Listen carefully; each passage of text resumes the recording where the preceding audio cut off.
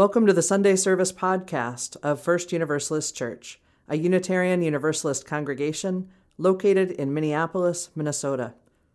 We are a radically welcoming and progressive religious community, deeply committed to love, justice, spiritual growth, and living out our values in the world. To learn more, visit us online at firstuniversalistchurch.org.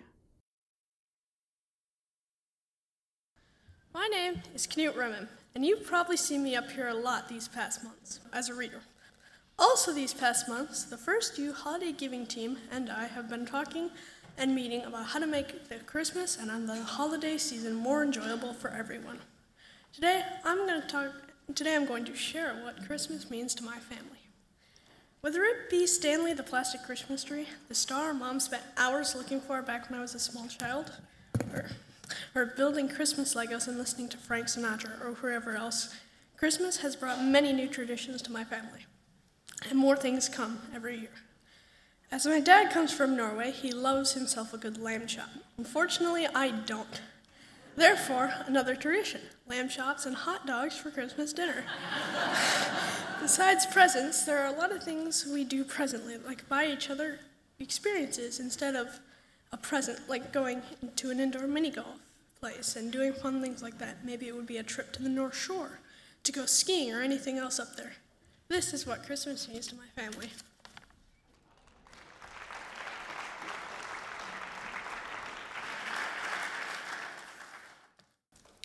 Hi, I'm Lucy. And I'm Sarah, Lucy's sidekick. Our family has been in the holiday giving team for the past few months.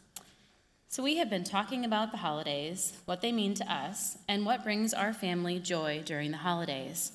Lucy, what do you like about the holidays? What I love about the holidays is all of the special things we do as a family. Me too. What is one of the things that you love that we do as a family? I like putting up our Christmas tree right after Thanksgiving. We decorate the tree and listen to Christmas music. And I always want to listen to Frank Sinatra because that's what my family listened to when I was a kid. I love looking at all the ornaments we've collected over the years and talking about past holidays. What else do you like about the holidays? I like our countdown calendar. When I wake up on December 1st, our countdown calendar is hung up in our living room. There is an envelope for each day of December leading up to Christmas. My little sister and I take turns opening the envelope each day. Each envelope has a piece of paper with something written on it, often things to do with the family, like making paper snowflakes to decorate our windows, going sledding, reading Christmas stories together, or going to a play. Our countdown calendar is fun.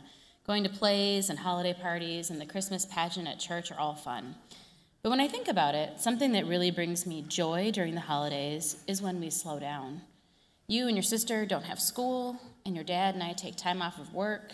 No one has their usual activities like music lessons and sports practices. Sometimes we stay in our pajamas all day. And play games and drink hot cocoa by the fire. And do puzzles. I love the ways that we spend time together that are not part of our usual routine. It makes it a special time to connect. I think my favorite thing about the holidays, though, is going over to my grandparents' house on Christmas Eve. I love all the food we always eat every year, including my Nana's Christmas cookies. And don't forget about the Christmas crackers. Every year we open those up with a bang, and we tell each other the corny jokes inside. And then everyone in the family wears their paper crown during dinner. And then after dinner, we watch the movie Fantasia. How did that tradition start? I don't know. But that's the fun thing about family traditions. It's fun to do the things we've always done, but we can always start new ones too.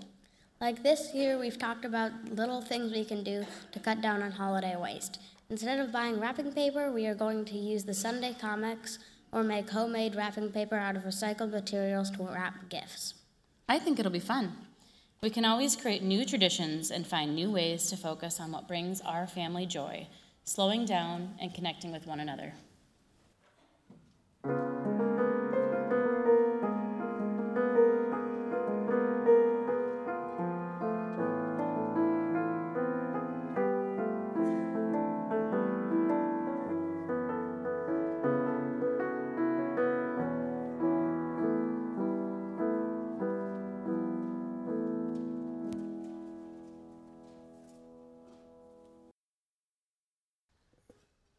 Reimagining joy Reimagining Justice. My name is Isabel, and I'm co-chairing the Holiday Planning Committee with Justin this year. And when Justin and I sat down to discuss our hopes and vision for this year's holiday giving campaign, 3 things were immediately apparent. First, we wanted the committee itself to be intergenerational. We wanted families to be part of the discussion, and specifically, kids and teens to be part of the decision-making process. Once the group was formed, we were beyond thrilled to have a total of 6 kids and teens, with the youngest in the group being 7 years old. Second, we wanted whatever organization we partner with to be actively working towards racial justice. As our congregation as a whole leans into this important work, we wanted this to be reflected in the holiday giving campaign. More specifically, we wanted our partner this year to be centered around supporting Black leadership and Black liberation. Lastly, we wanted this year's holiday giving to focus around grounding ourselves in our UU principles and values and moving away from the societal pressures around the holidays of consumerism and waste. Our committee started meeting in May of this year and really started to dig into these 3 goals and how to bring this vision to life. We met with local Black leaders to hear about what organizations were active in the Twin Cities and to hear feedback on how we, as a mostly white congregation, should approach a partnership with a Black-led organization. That understanding and awareness of whiteness and white supremacy culture is a spectrum. Not everyone is in the same place. We, as a congregation and as individuals, will not always get this right. That to form and maintain a successful partnership, we must create a foundation of trust, understanding, and that although the impact might not always be perfect, we move with the best intentions. This year, we kick off a long-term partnership with Black Lives of Unitarian Universalism, also known as BLUE. BLUE is a national UU organization, and our own congregation's Lena Gardner is currently executive director of BLUE. As a national organization, BLUE is doing racial justice work all over the country, creating spaces for Black folks to connect and reconnect with Unitarian Universalism. However, one of their largest undertakings is in our own backyard. BLUE has purchased 8 lots in North Minneapolis and is now in the beginning stages of working to create a Black-owned housing cooperative. Ultimately, BLUE will engage the community, discover their dreams for these lots, and help build 32 affordable housing units. We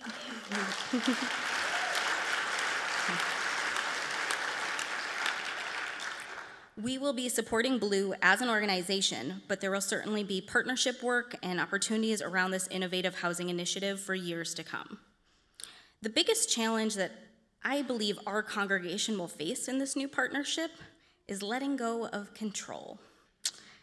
In supporting BLUE, we must take a step back and understand we are not in the driver's seat. The most integral part of supporting Black leaders is trusting Black leaders. Trusting that they know their own communities best. Trusting that money or time given by our congregation is being used well, and we trust the work they are doing. Recognizing that the need for BLUE to provide us with every answer, double-check every penny, provide every detail on how the decision-making process is white supremacy culture. That our shared UU values will ground us all in the same vision of racial justice. But more than that, understanding the work and covenant BLUE has already implemented radically embodies and lives out our UU values. To support Black leadership, to support BLUE, to make this a successful long-term partnership, we must place our trust in BLUE. As we move into the holiday season, we hope this new partnership with BLUE will all help us reimagine what justice looks like in our own lives and in racial justice work. Given the state of the state, it's very easy to be glass half empty. But let's all take a pause and take a step back and remember that working towards something bigger than ourselves feels good. That finding your community and working towards a shared vision of a better world feels good. There is joy in seeking justice. So as we move into the chaos of the holiday season, let's hold on to that feeling. Together, let's reimagine joy and reimagine justice.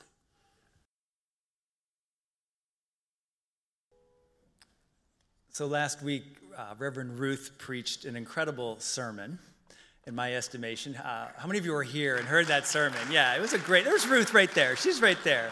It was a great, and so here's what I want you to do. If you haven't heard the sermon, just go download the podcast and listen to it while you're running or in your car or something. Amazing sermon. I don't think I'm going to ruin anything by telling you this morning that in her sermon, she argued for a fuller truth-telling, a more honest reckoning with our own histories, with the histories of our institutions and with the history of our country and our faith communities. And so I am taking that sermon to heart this morning, and I want to share some of the history with you in our own faith tradition and why it matters so much to me and why my heart was soaring as we were celebrating this idea of giving holiday gifts to Blue for 5 years. So I want to do some time traveling with you to go back into some of our Unitarian Universalist history. Before we time travel, though, I do want to share this with you, and that is that there are and always have been black folks in Unitarian Universalism. We sometimes forget that. We sometimes invisibilize them. We don't recognize their contributions, but they have always been here, and there have always been black Unitarian Universalist ministers. What's true is that black people and people of color are drawn to this faith because this faith respects the mind and the spirit, because this faith believes that spiritual wisdom and insight is found in all people, in all places, in all religious texts and tradition, not just one book or one person, and because Unitarian Universalism is focused on creating beloved community in the here and now. Black folks have always been a part of Unitarian Universalism. What is also true is that as an institution, Unitarian Universalist institutions, the association and individual congregations, often forget about the black folks who have been a part of the story. And on top of that, we have a very poor record of supporting black ministers and black-led efforts and black-led congregations. We have not adequately funded those initiatives or those efforts. And my good colleague, Reverend Mark Morrison Reed, has done just a deep dive into this history, exploring over the centuries what this has looked like in our faith tradition. And he shares this. He says, suppose that funds had been forthcoming in 1911, so this is over 100 years ago, when Reverend Joseph Fletcher Jordan, he was a Universalist minister, a black Universalist minister, when he asked the Universalist Association to support plans to add a seminary to the African American school he ran in Suffolk, Virginia. Mark Morrison Reed goes on, imagine that the graduates then of this school might have fanned out across the South to preach the gospel of the larger hope, God's all-embracing love. They needed $6,000 for this endeavor. Jordan traveled around the Northeast in 1911 and 1912 raising money, but in the end, he raised less than $1,500. To put this in context, says Mark Morrison Reed, in April of 1890, the Universalists began a mission in Japan. The Japanese mission was given at least $6,000 a year, often more, eventually totaling more than $275,000 for this effort to go to Japan and share the Universalist message of love and hope. During those same years, the Universalists could not raise $6,000 for their mission to the colored people. Reverend Mark Morrison Reed asks us, what does this suggest? And he answers, black lives don't matter. This pattern continued over the next century plus. Again, from Mark Morrison Reed, throughout the 50s, half-hearted efforts to settle African American ministers largely failed. And as a result, good, qualified ministers, discerning that it wasn't going to be successful in a Unitarian Universalist church, they went elsewhere.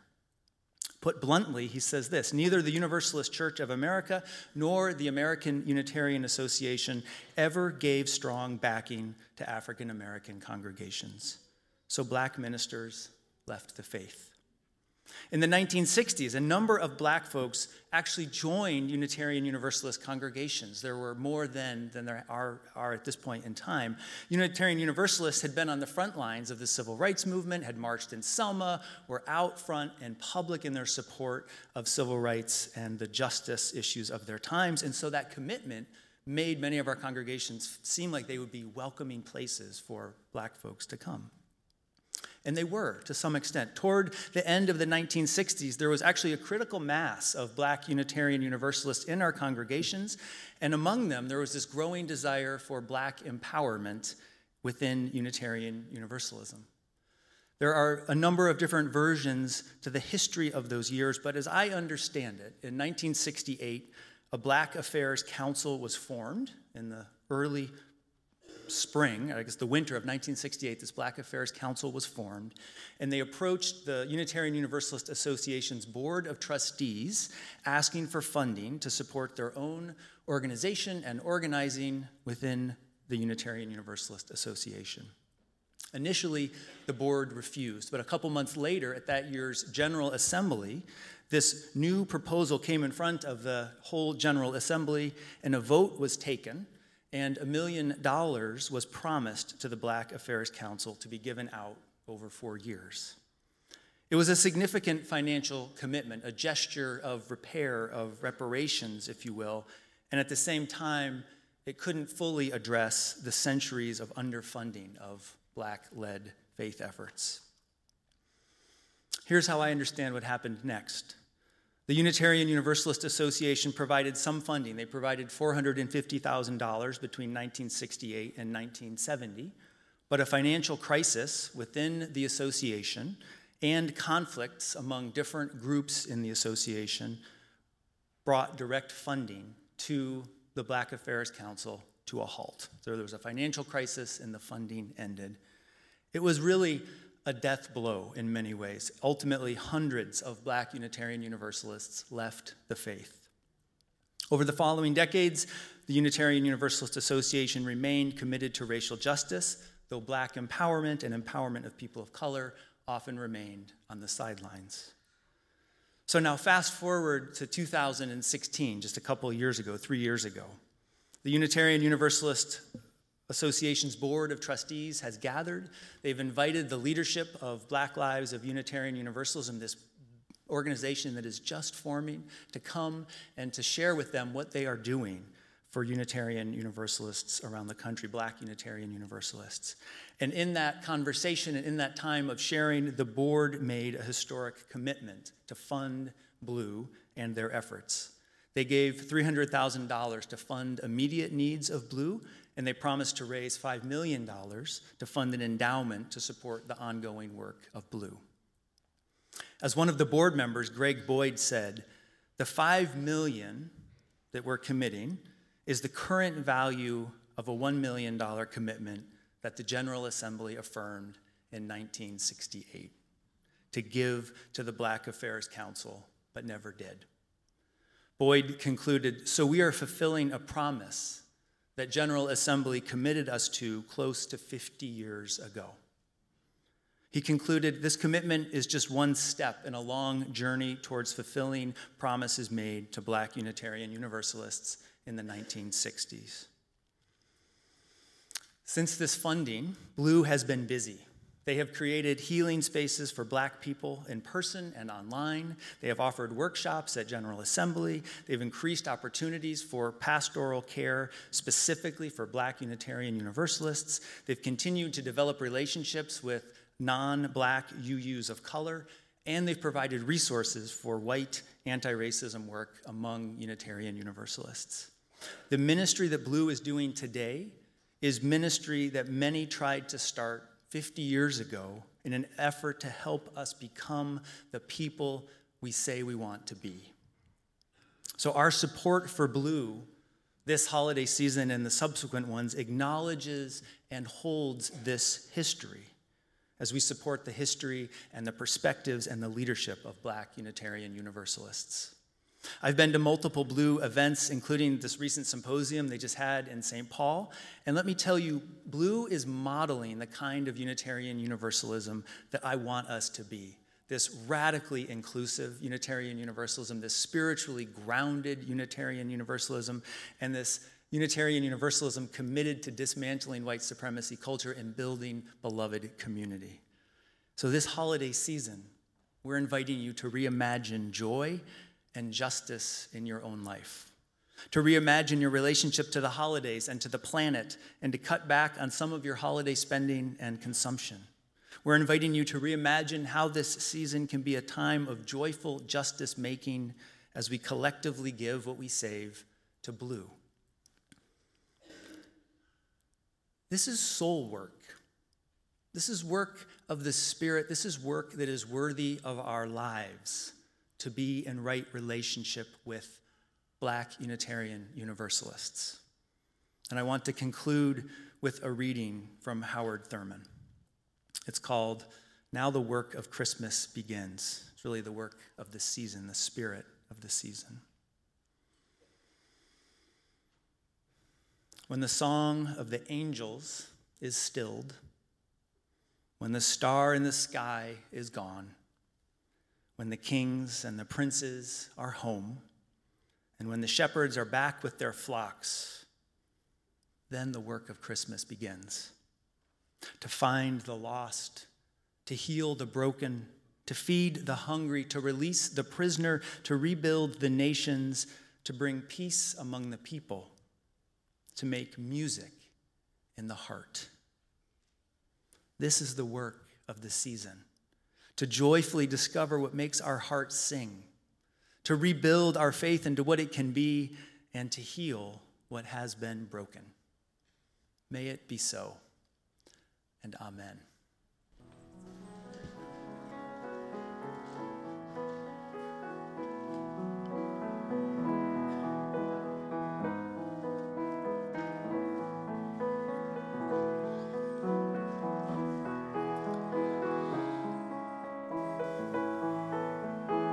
Thanks for listening to this podcast from First Universalist Church of Minneapolis. We're a faith community committed to racial justice, and together we give, receive, and grow in the Universalist spirit of love and hope. To learn more about who we are and our ministry, please visit us online at firstuniversalistchurch.org.